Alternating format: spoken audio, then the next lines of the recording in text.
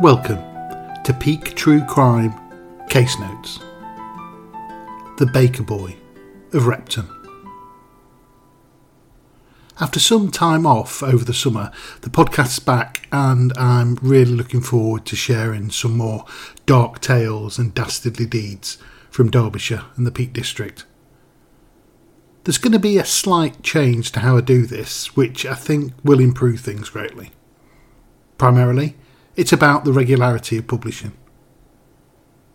The amount of work that goes into researching and writing each episode, then doing location visits, recording and editing is huge, or at least huge for someone who's as bone idle as I am.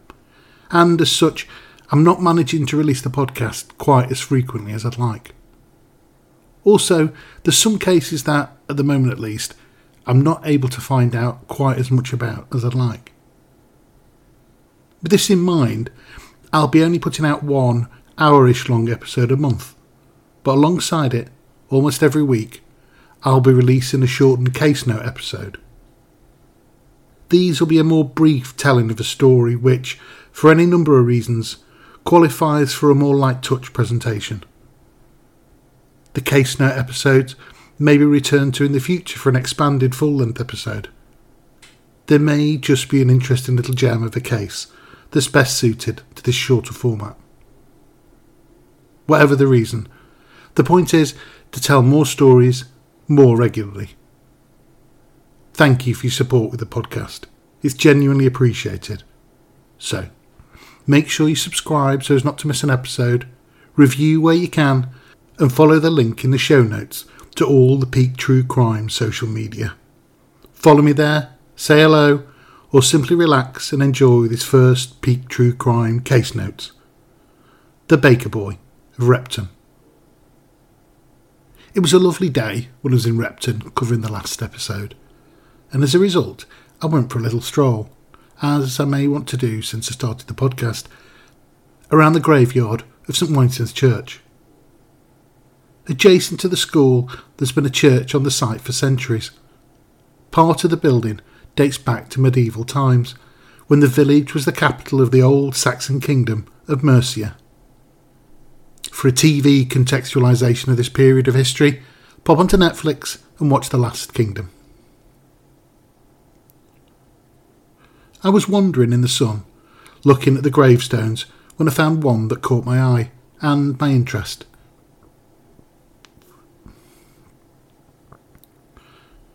It's not much higher than my knee, and shaped from a flat base, along a curve on either side to a point at the top, not unlike the windows of the church itself. Above the inscriptions, inset in a carved circle, is a representation of a tree with 5 branches separated from the trunk. 4 of the branches are long and strong, while the 5th is cut short, nothing more than a stump. The inscription reads, "In the memory of Samuel Marshall, who unfortunately fell victim to a barbarous assassin on February the 14th, 1786, in the 21st year of his age." It's followed by a short poem.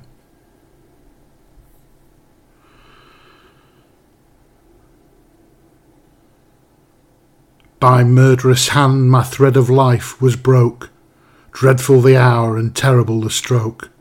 Repent, thou wicked spoiler of my youth, behold me here, consider parents both. See from thy bloody hand what woes arise, while calls for vengeance pierce the lofty skies. Thou too must suffer, thou though escapes the law, for God is just, and will avenge my cause. It's pretty chilling stuff for a gravestone. But the story it introduced me to is one that I think fits the bill of the podcast to a T. It's the murder of a 21-year-old baker who was found dead on the roadside outside Repton in 1786. Samuel Marshall had been delivering bread and cakes to the villagers around the area. Over the course of the day it was thought he'd have about £6 or £7 in takings, and while on his way back to Repton he was set upon by a number or a singular robber. The Derby Mercury wrote that He was found at about 7 o'clock by one William Mountford, a labouring man of Tinknell, who was passing by and saw the unhappy youth lying on the ground near the navigation bridge at Willington, and his body mangled in a frightful manner. The report continues. He had received a violent blow on the head and also a deep cut behind his left ear, which seems to have been done with a penknife or some sharp instrument. They'd cut his throat in such a manner that a piece of his flesh hung down from his chin, but had not penetrated his windpipe. His pockets were turned out, the contents taken. As soon as possible, the neighbourhood was alarmed, the body removed to Repton, and a warrant and a hue and cry issued by a worthy magistrate. Persons were dispatched to search the most suspected places.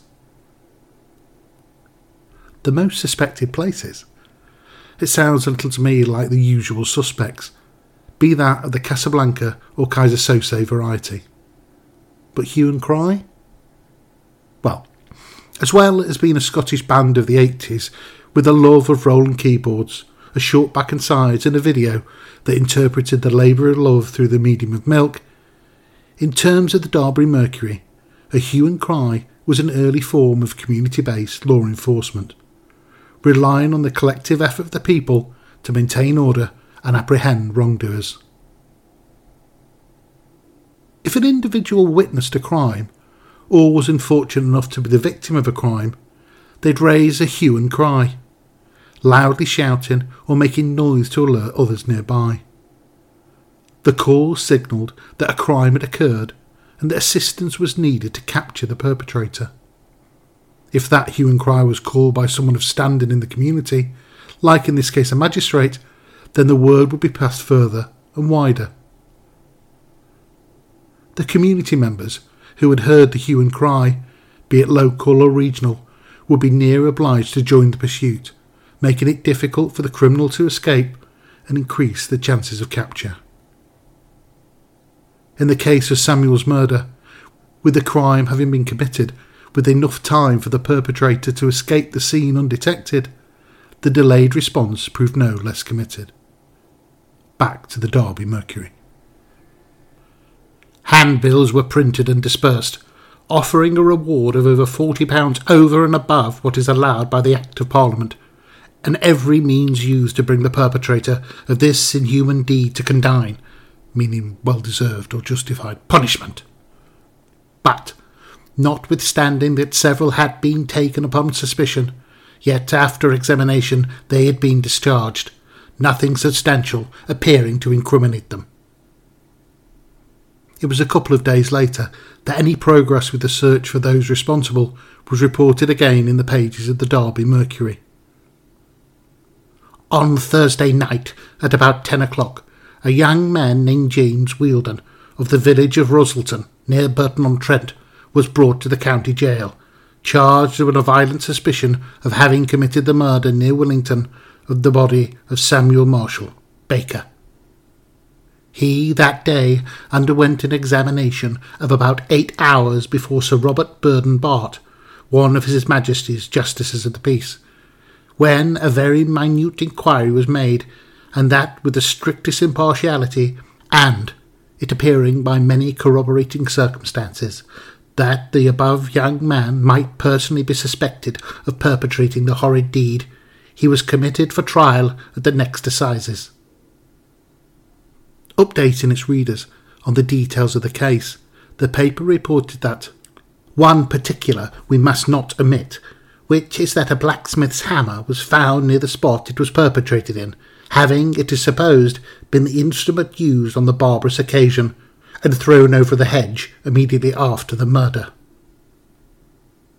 On the discovery of his hammer, several persons were dispatched to Rolleston, and upon inquiry the blacksmith missed the hammer, and afterwards it came out on the oath of this man that he had lent the hammer to Wealden several previous days to the murder. It's at this point the paper introduced an element of doubt in the mind of its readers. This circumstance the prisoner positively denies, saying he never borrowed a hammer from him in all his life. There are several other circumstances incriminating him, but far they may weigh in the views of the jury, time can only determine. By the 23rd of March 1786 edition of the Derby Mercury, the story had moved on. James Wealden, charged with the murder of young Marshal, Baker of Repton, was acquitted after a hearing of nearly 6 hours. That's as far as the paper went, providing no detail at all as to the whys and wherefores of the court's decisions. And from there, the story of the gravestone I came upon in the graveyard at St Wainston's churchyard next to Repton School comes to a close.